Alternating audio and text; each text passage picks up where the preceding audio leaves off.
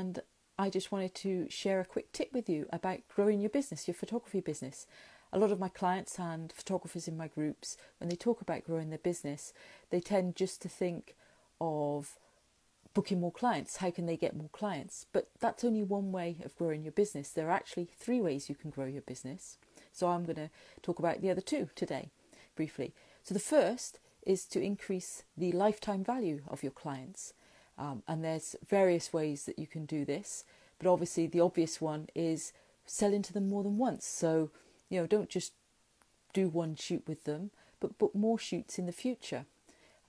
When you're trying to book more shoots, don't just try and market to new clients, but also market to other people, your existing clients, and encourage them to come back in for more.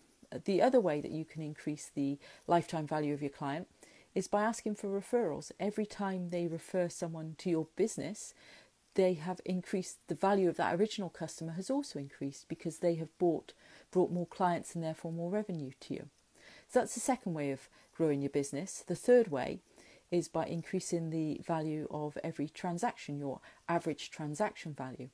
So ask yourself, what can you upsell? How can you add something valuable to the sale and congruent to the sale each time? So if you're a wedding photographer, that might be offering more images in their album, or asking people if they want parent albums.